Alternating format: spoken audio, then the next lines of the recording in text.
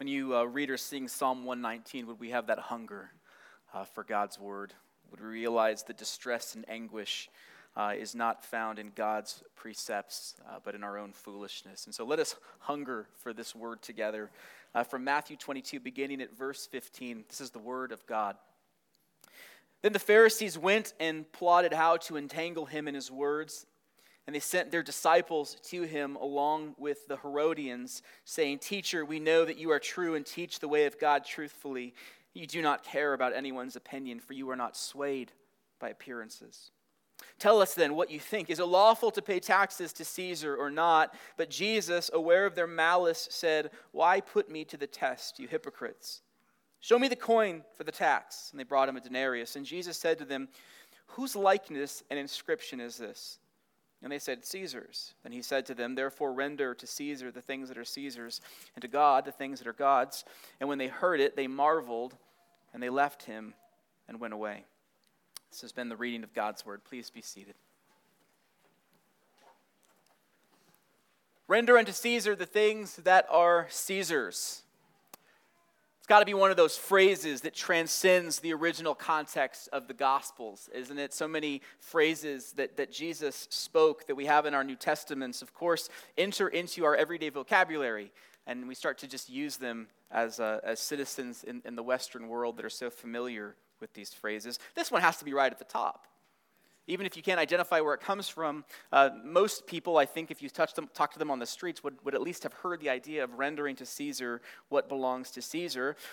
This phrase maybe feels even more popular, more relevant in the United States, because foundational to our republic is the separation of church and state. The First Amendment of our Constitution says Congress shall make no law respecting an establishment of religion or prohibiting the free exercise thereof. And so maybe do we have Jesus 1,800 years or so before the establishment of the United States arguing for the same separation? Isn't that what we have? Secular state, Caesar. Spiritual state, God. Don't mix them up. You may hear that kind of idea occasionally, but that's not quite what Jesus had in mind. Arguably, anyone listening to Jesus or reading Matthew originally would have absolutely no idea what you were talking about if you started talking about separating church and state. It wouldn't have made any sense to them. See, the problem, and I'm starting here, is that rendering to Caesar feels kind of like a wax nose that we can manipulate to fit our perspective. It can fit our political understanding and how we relate our faith to the commonplace. It's so easy to read this conversation through the lens of modern ideas of politics, but to do so, I think, is mistaken. This passage will teach us something about how we are to understand our relationship to the state, but in the end, it's so much more than that. It kind of reminds me of why do we follow Jesus? And oftentimes, I think the answer has to be because he is not the Savior that I would create from my own imagination. He's far too confrontational of me, and yet in that confrontation, there is a tenderness and a mercy that we find. And I think that's all on the table here, even in this passage of rendering to Caesar what is Caesar. What we'll see this morning is that really this is one more episode, one more debate that teaches us about who Jesus is, and also the utmost allegiance that his kingdom demands, even amidst the earthly kingdoms that we live in. And so this morning, we're going to walk through this little debate that Jesus has, and we're going to look at the test. They bring a test to him. We're going to look at the crux of the matter, which is the tax in question, and then we'll look at the truth. What do we need to walk away from this passage understanding? The test, the tax, and the truth. First of all, what is the test? The religious authorities, the opponents of Jesus, are playing a game of stump the professor, aren't they? But we know from the beginning that this is not a good faith exercise. They have come not for the truth, they've come to trap Jesus. As we have seen, even for the last few weeks now in these later chapters of Matthew, ever since Jesus enters Jerusalem on a donkey, he has for the most part embarrassed the Pharisees. They were not used to being embarrassed. They were used to being respected. They were used to being feared. But this was new to them. And they can't just arrest Jesus. They can't just put Jesus away because he has gained some popularity. The crowds are at least interested. They're enamored with who Jesus is, and they want to know more about the kingdom that he is ushering in. And since they can't make him stop, maybe they'll make it so he gets himself in trouble. What's immediately noteworthy is who confronts Jesus. Matthew lists the Pharisees. We've seen plenty of Pharisees. And he lists the Herodians. They were two opposite ends of the political spectrum coming together. This is like Republican and Democrat crossing the aisle like in 2021, not 25 years ago. Like we live in a hyper-polarized political time. We can't disappoint our Twitter and Facebook constituents, and so any sense of forming an alliance is betraying our principles. Well, that's what we have here. It's escalated, it's heightened, and yet Pharisees and Herodians, they join hands. The political left and the political right have come together united against Jesus. The Herodians were the party that supported the current administration. They supported Herod. This was for them the best shot at restoring Israel's greatness. Rome wasn't all bad. Rome brought infrastructure. Rome brought roads and clean water and sanitation. Even if it came by the sword against their own people, which it did, they did bring peace to a volatile region. The last thing they want is revolution. And here comes Jesus saying, I'm bringing a kingdom. And they say, no. We don't want any of that. On the other end of the spectrum, you have the Pharisees. Their hatred for Herod knew no bounds. Oh, they hated Herod. He was a sellout. He sold the soul of Israel to a wicked people who would be able to tell God's own people in God's own land what they can and cannot do. And so as Bible-believing followers of God's commandments, there isn't enough infrastructure, clean water, or sanitation, or roads in the world that could make you take that deal. And so these two political enemies become unsuspecting allies and they come to Jesus. What's interesting is that for some reason the Pharisees don't come. Did you notice that? They send their disciples, they send their interns. They've been embarrassed by Jesus enough, and so they use human shields. And they say, well, go test Jesus again. And so out come the disciples with the Herodians and tell us what happens. I mentioned that this passage is about who Jesus is, and that's where this starts, right? They come and address Jesus just about as truthfully as anyone could. Have truer words ever been spoken about Jesus than what we have in our passage? Teacher, we know that you are true and teach the way of God truthfully, and you do not care about anyone's opinion, for you are not swayed by appearances. Isn't that remarkable? Their mouths are capable of saying all of the right things, profoundly right things. What's one of Jesus' most famous self-descriptions of himself? I am the way, the truth, and the life. No one comes to the Father except through me. And out of the mouths of these hypocrites who hate Jesus, they say, Teacher, you are true, and you teach the true way of the Father.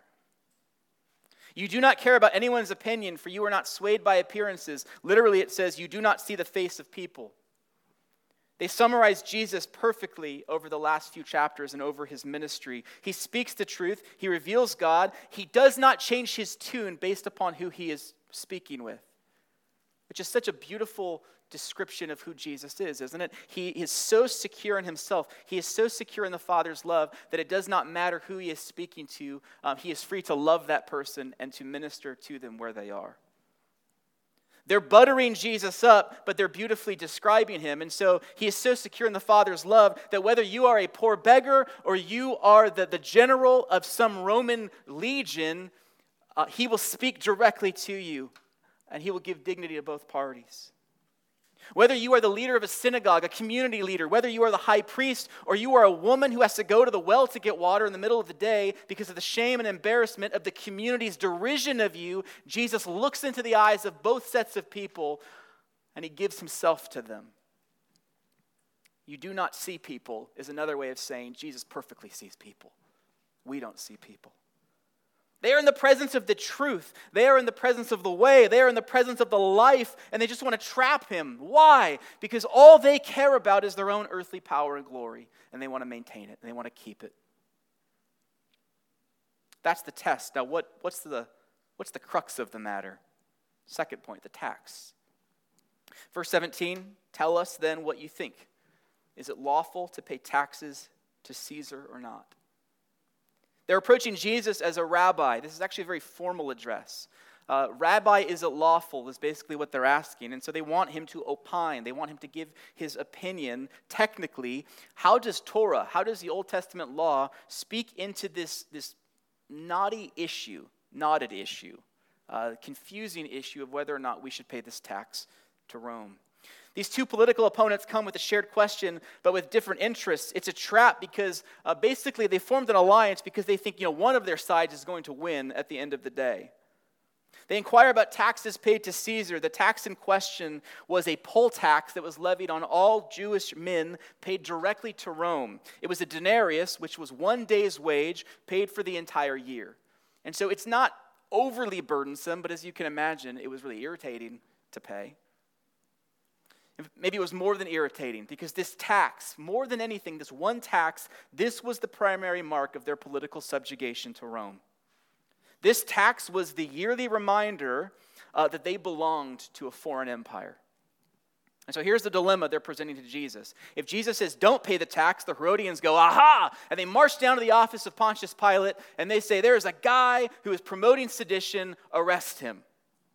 If Jesus says, well, no, go ahead and pay the tax, the anti-Rome crowd behind the Pharisees will turn against Jesus, and the Pharisees will go, he's offering nothing. We're waiting for God's kingdom. We're waiting for Rome to get their comeuppance, and this Messiah is just saying, pay the guy. What kind of deliverer is that? So what will it be? Verse 18, Jesus recognizes from the start, of course, he knows this is just a charade. He's aware of their malice. That could be translated evil, wickedness. Why put me to the test, you hypocrites? The consensus is that Jesus is the one that created this word as a moral category. It's a technical word. In Greek theater, a hypocrite was someone who got on stage, they wore a mask, and they changed parts. And Jesus gave us a moral quality that says that which is outward does not reflect what is on the inside. Outwardly, you're buttering me up. On the inside, you hate me. You are a hypocrite. They called them all the right things. On the outside, they looked the part, and on the inside was evil. Jesus says, I see what you're doing, just bring me the coin. And they bring him the denarius. This coin had both an image and an inscription. The image was of Tiberius Caesar, and the inscription read, Son of the Divine Augustus. Jesus asks whose likeness is on the coin, and they respond, well, it's Caesar. And he says, then render, which really means give back to. Not give to, but give back to Caesar the things that are Caesar's, and then to God the things that are God's. Now, why is this a pretty good answer that they accept? 2 reasons. The first point is that this is not a gift, and I think that's key. You're not doing Rome any favors. Rome found the material, they minted the coin bears the image of Caesar. What do you care? It belongs to him anyway. You're not gifting Rome anything. It belongs to them. Give it back. Pay the tax. Secondly, give back to God what belongs to God. This is not a separation of powers, and we're going to talk about this in a little bit. This is not a separation of powers, it is an ordering of powers. Your allegiance to God, friends, is not in question when you pay a tax to the great empires of the world, because remember, they also belong to God. And that's a key point. Well, they marvel. They say, this guy has somehow threaded the line enough for us to be satisfied. Most of us are familiar with this idea of rendering to Caesar. And so what does it mean? What are the truths that we're supposed to walk away with? What does it mean for us today to render unto Caesar what is Caesar's and to God's what is God's? And this is the last point that we're entering into. This is where we'll conclude. And I'm grabbing 3 truths that I think we can walk away with and apply to our everyday lives. The first truth, which I think can be affirmed, absolutely. Not everyone agrees with this, but I think they are wrong, and I'll tell you why I think they're wrong. First, Jesus is definitely recognizing a legitimacy of government, even pagan, unbelieving government. He is ushering in the kingdom of God, but this kingdom is different than what was being expected. Whatever kind of king and kingdom here, to a large percentage of the people, and soon they will crucify him, it's going to be disappointing. Because it's not promising the earthly glory and power that both the Herodians and the Pharisees are after. The anti-Rome folks, followers of the Pharisees, they want a revolution. It's not what Jesus has come to offer. Jesus, I think, is making the point that government may not be godly. Rome may fail to proclaim the God of Israel, but it is still good. And it is still capable of doing relative good under the sovereign hand of God over all the earth. The hearts of kings are in his hands, right? Undoubtedly, Jesus influences Paul. That's an understatement, right? And this is where I think this does speak to the legitimacy of government, because Paul will elaborate for us, I think, at least in part, what it means to render unto Caesar. And so we do turn to Romans 13, where Paul writes, "Let every person be subject to governing authorities." By this point, for all intents and purposes, you have a far more wicked empire against God's people than when Jesus was doing his ministry. Rome no longer had their foot to the neck of God's people. They had a sword to their neck. And yet Paul could say, be subject to governing authorities. His main point is that God's governing authorities are his ministers of righteousness. And your ability to be faithful, this is key, especially for the Pharisees, your ability to be faithful to God and faithful to his kingdom is completely irrespective of whoever is in charge. Did you notice how Dan didn't pray for Cuba this morning? He didn't pray, God, would you start working in Cuba? But would you provide safety for our brothers and sisters? Would you provide freedom for them? But nowhere do we ask God to start getting to work, because we already know God's at work. Irrespective of our earthly circumstances, God is at work, and that's the great hope. You're nuts if you want to be persecuted as a Christian. We know that Christianity throughout history has at times been a leavening influence on culture. At times it is a minority population. What we confess is that God is equally at work in both. As the reformer Theodore Beza famously put it, the church is an anvil that has worn out many hammers. That's not what the Pharisees want to hear, but it's what Jesus affirms. Second truth we take away, Jesus is inherently helping us to establish a value system. This passage, remember, it's not about a separation of church and state. It's a reordering, or it's an ordering. It's a pronouncement that there are ultimate and there are penultimate things. Or maybe another way of saying that is there are ultimate things and there are things that are not ultimate. And therein lies the key. What are the words that you would use for the political environment we live in a post-Christian society? I think this is one of the examples of a post-Christian society. We would use polarized. We would use divided. We would use ultimate. I would use the word idolatrous. Left, right, it doesn't matter. The political situation in this country too often is idolatrous. Because when political and civic engagement is ultimate, then anger and fear controls our hearts, and our political opponents become heretics. We live in a society that renders to Caesar what belongs to God, and Christians have been no better historically at doing that. When good things, love of country and neighbor, I think patriotism is a great thing. I think patriotism is a classical virtue, and it also speaks truthfully to your vocation. God has not called you to a country, a state, a community for you to hate it. He has called you to a country, a state, and a community to invest in and love. Patriotism is a good thing. To hate your country is a failure of vocation. But when it becomes an ultimate thing, it becomes a bad thing. Questions of societal good and flourishing are really, really good questions, but they're not the ultimate question. I know that's controversial, but it's not the ultimate question. Questions of how to achieve a more just society, when that becomes ultimate, what happens is you create alternative secular salvation projects. And then we know we're in the territory of idolatry. Now, does that mean political issues aren't important? Am I just doing this like middle-of-the-road squishy thing where we're not supposed to have principles and we're not to have commitments? And I would say no, because let me ask you, were the Pharisees' political issues not important? I think they were so important.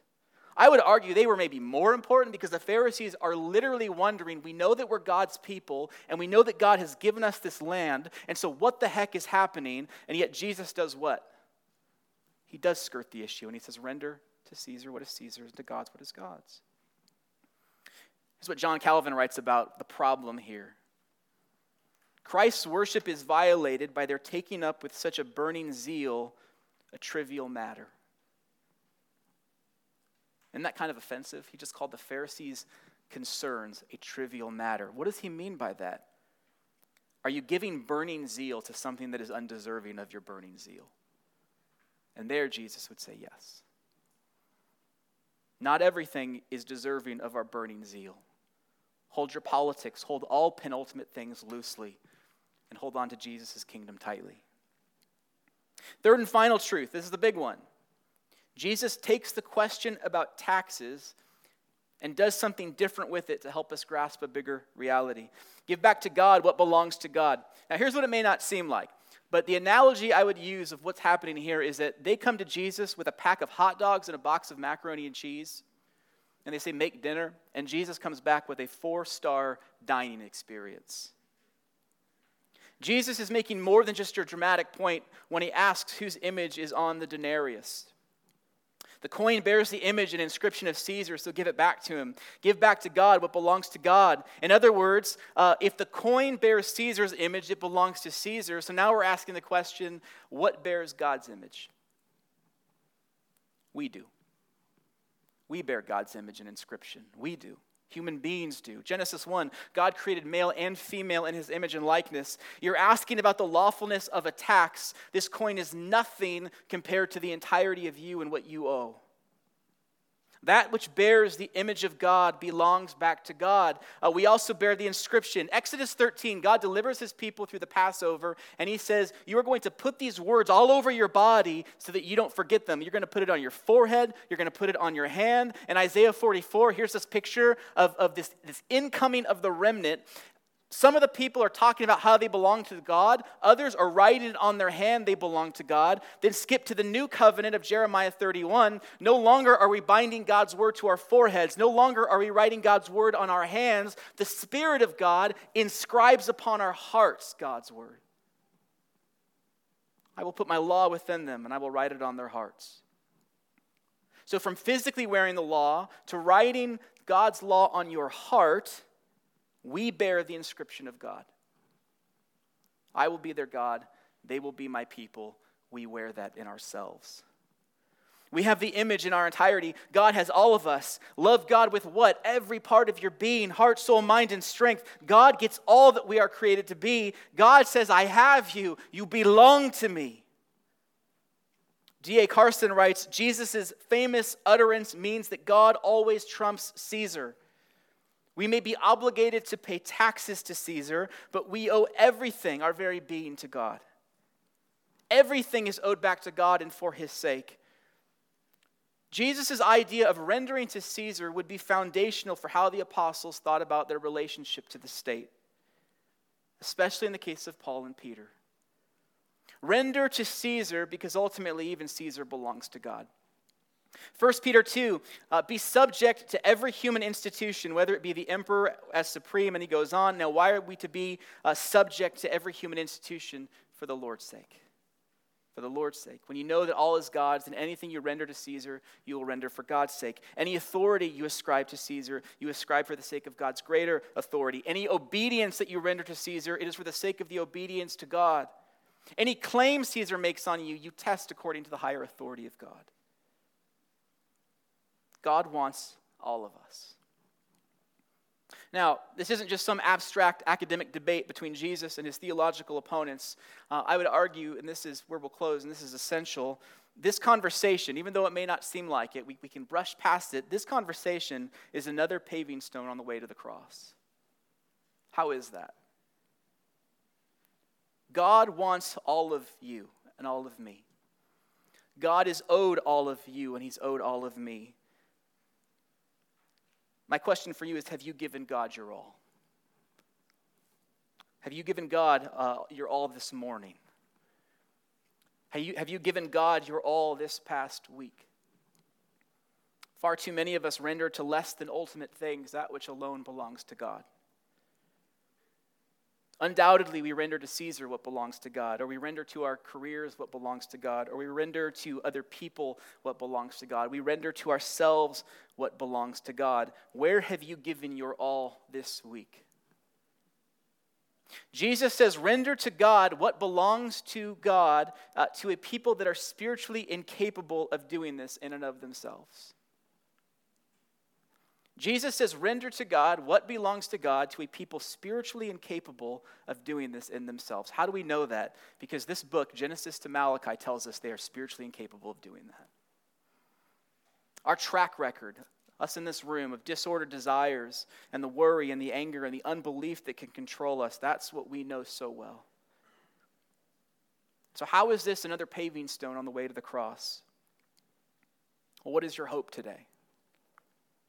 God wants all of you, and he ensures that he will get all of you by sending his son Jesus. You know, it's more than likely that a faithful Jew would never have that Roman coin in their pocket. It was considered an idol. It had a graven image on one side. It had blatant idolatry on the other. When Jesus asked for it, I guarantee it was a Herodian that had it and gave it over. It wasn't a Pharisee that had it. In fact, Rome had so much respect for the Jewish people, which is true, because the Jewish people were ancient. Even back in the first century, they were considered to be an ancient people. And so they minted a special copper denarius just for the Jewish people living in Palestine. But one day a year, they had to use the Roman coin, which they considered an idol. And what does Jesus do when he's in the temple? He says, hand me that idol, hand me that coin. Jesus takes that which is unclean into his hands, just like he will a few days later take our sin into his hands. Jesus will render all of himself to his Father for us so that we might know this joy. Too often we render to Caesar what belongs to God alone, or we render to a million other lesser gods what belongs to God alone. And so Jesus gave of himself in his entirety, emptying himself, poured out on the cross so that we might be filled. Jesus, the image of the invisible God, given so that we might be renewed in that same image. Let us hold those less than ultimate things loosely so that we can hold on to Jesus and his kingdom with an ever-tightening grip. Let's pray. Lord, your word both convicts us. Have we rendered back to you, Father, what you are owed, which is our everything, our whole being, the entirety of ourselves.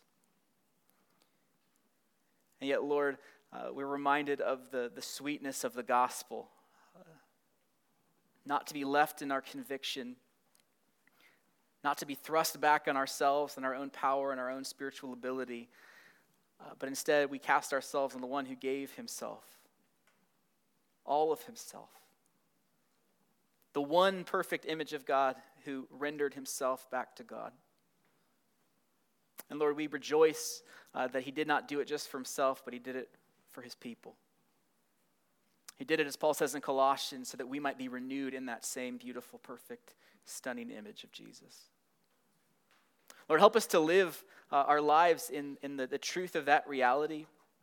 Lord, help us to rightly order our loves in this world as we navigate the different callings that we have, as we navigate our callings as in our families, in our workplaces, as citizens in a kingdom, in a country, in a state, in a community, all of the different hats that we wear, the places that you have called us, help us to do it well. Help us to do it in a way where we give our heart to that which is ultimate alone, which is to King Jesus and his better kingdom. And in giving our all to that kingdom, Lord, help us turn outward to a world that is in need of love, in need of Christ, in need of hope, Lord. Help us to be those conduits of hope. Lord, we thank you for your word. Would you build us up in it? Would you renew us in Jesus' image through it? We pray all these things in Jesus' name. Amen.